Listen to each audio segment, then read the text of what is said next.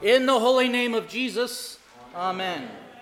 This weekend's texts are not that inspiring. They're not things to look at and say, wow, what an amazing pick-me-up. What a thing to really get me charged. What a way for me to get out into the world and live my life as a Christian. All you've heard about today is death. People dying or people on the brink of death. And you'll notice today in our gospel reading that Jesus stops everything that he has done to go address death face to face.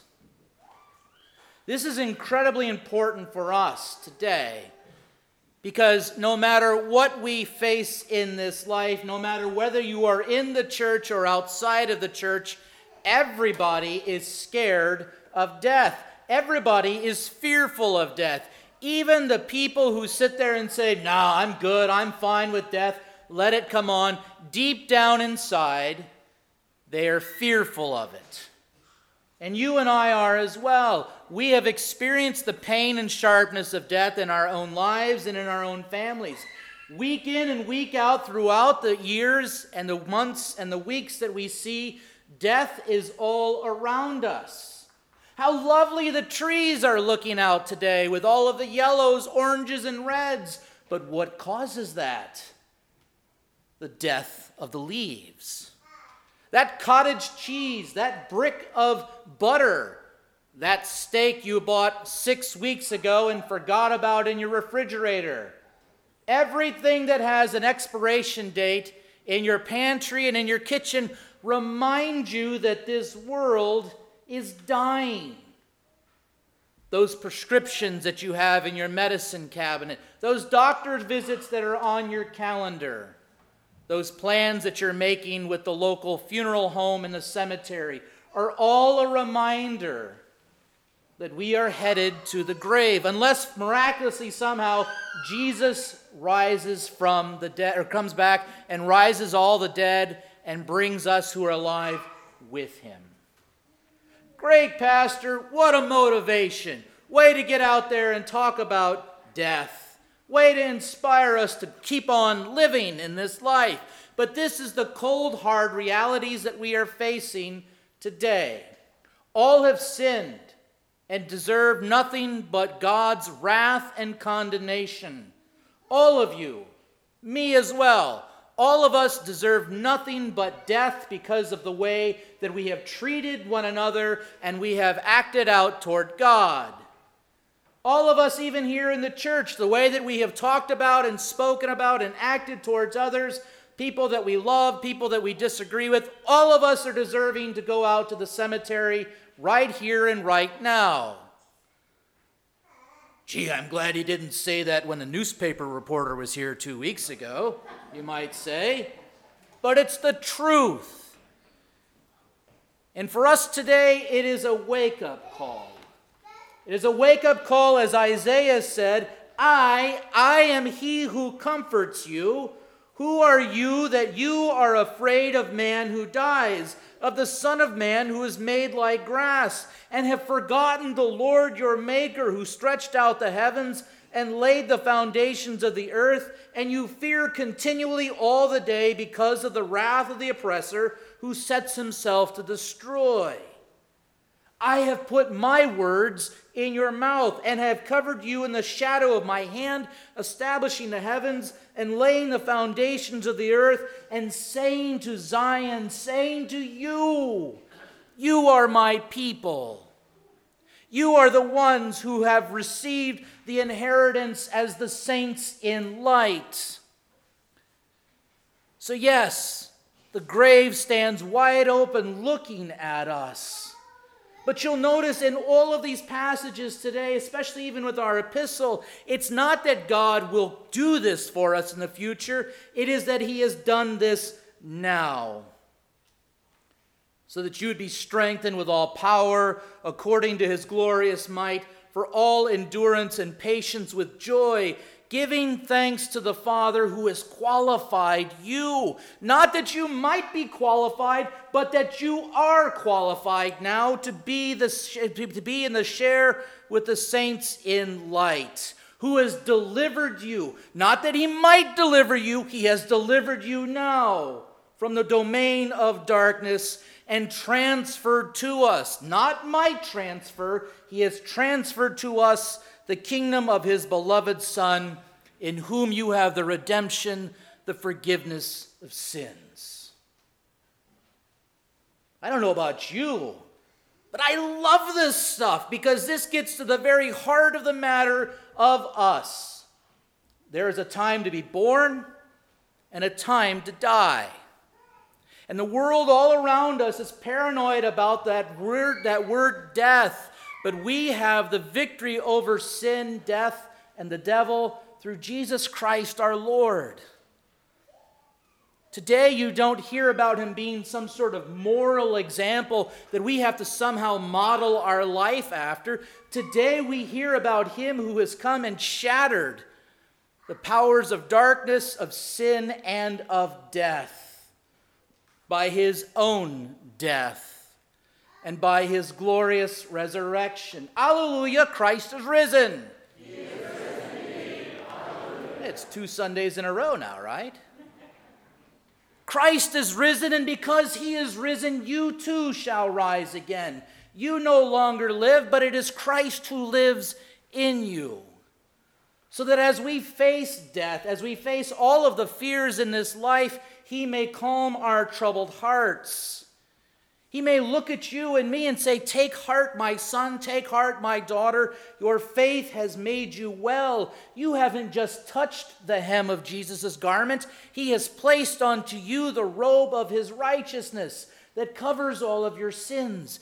In your baptism, he declared you to be his own beloved child, so that as you were buried with him by baptism into death, you too might walk in the newness of life. Life in Christ, life with his glorious name placed upon you, life as a child marked with the cross on your forehead and upon your heart. Though we face suffering, death, and fear in this life, nonetheless, Jesus Christ has come. He has come and he has destroyed the power of death. Even though we talk about this today freely, happily, and openly, there will be those who laugh at us with great scorn. That's what they did with Jesus. Silly, foolish Jesus. Doesn't he know that that girl is stone cold dead? Hearing the forgiveness of sins, silly little Jesus. Doesn't he know what I've done? Doesn't he know how dead I really am in my works? But all of our being dead in our trespasses and sins is nothing for Jesus. Or better yet, it is everything for Jesus.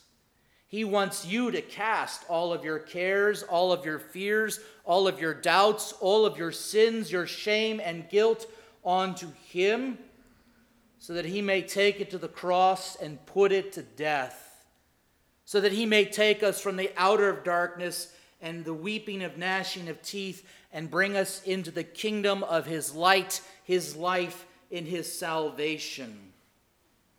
The tomb is empty. Jesus is risen from the dead. He is the firstborn from the dead, and he is writing on your tombstone, "I am the resurrection and the life.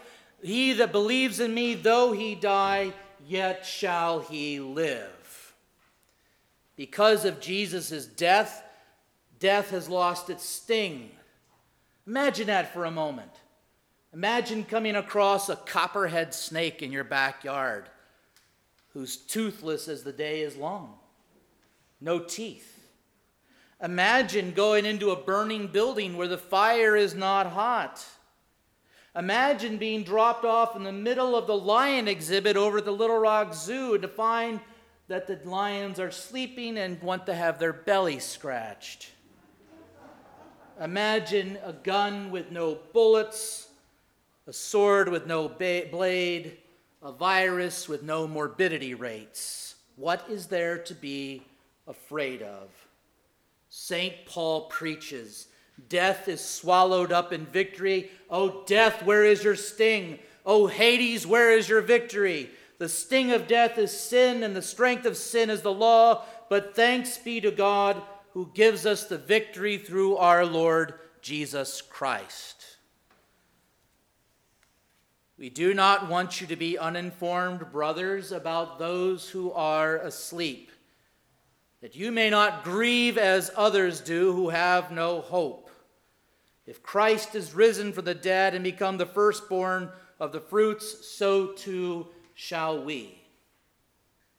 The ancient church actually had a name for all of the passages of how God would speak of death in our lives. I'm not going to give you the Latin title because I'll butcher it, but they would simply talk about there being the sweet names of death in the Bible. I want you to take these to heart as you hear them. The sweet names of death that Scripture talks to us about. To be departed and be with Christ. Philippians 1:23. I am hard pressed between the two. My desire is to depart and be with Christ, for that is far better. The departure found in peace. Lord, now you are letting your servant depart in peace according to your word. That we are taken from evil. The righteous man perishes and no one lays it to heart. Devout men are taken away while no one understands. For the righteous man is taken away from all calamity and evil, passing from death to life. Jesus said, truly, truly, I say to you, he who hears my words and believes him who sent me has eternal life. He has not come into judgment, but has passed from death to life. The sweet words that to die is gain. For me to live is Christ, and to die is gain. These, dear friends in Christ, are the names which the Scriptures give to our death. There is no sting or sharpness in these words. In fact, in many ways, the sweetest words that we can hear about death is simply what Jesus said today. She is not dead. She is asleep.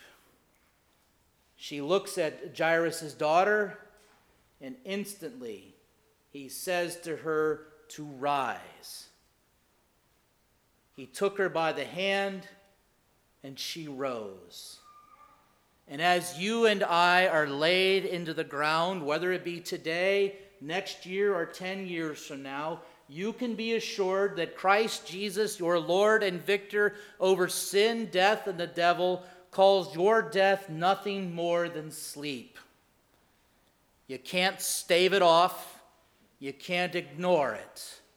But in many ways, you can look at the grave as nothing more than your bed. Your bed where Christ will call you by name, take you by hand on the last day, and say to you, come, arise, and live. Receive the kingdom of heaven as an inheritor of the saints in light, which has been prepared for you since the foundation of the world. All because Christ has died, Christ is risen, and Christ is coming again. Have no fear, little flock, for yours is the kingdom of God. To Christ alone be the glory forever and ever. Amen.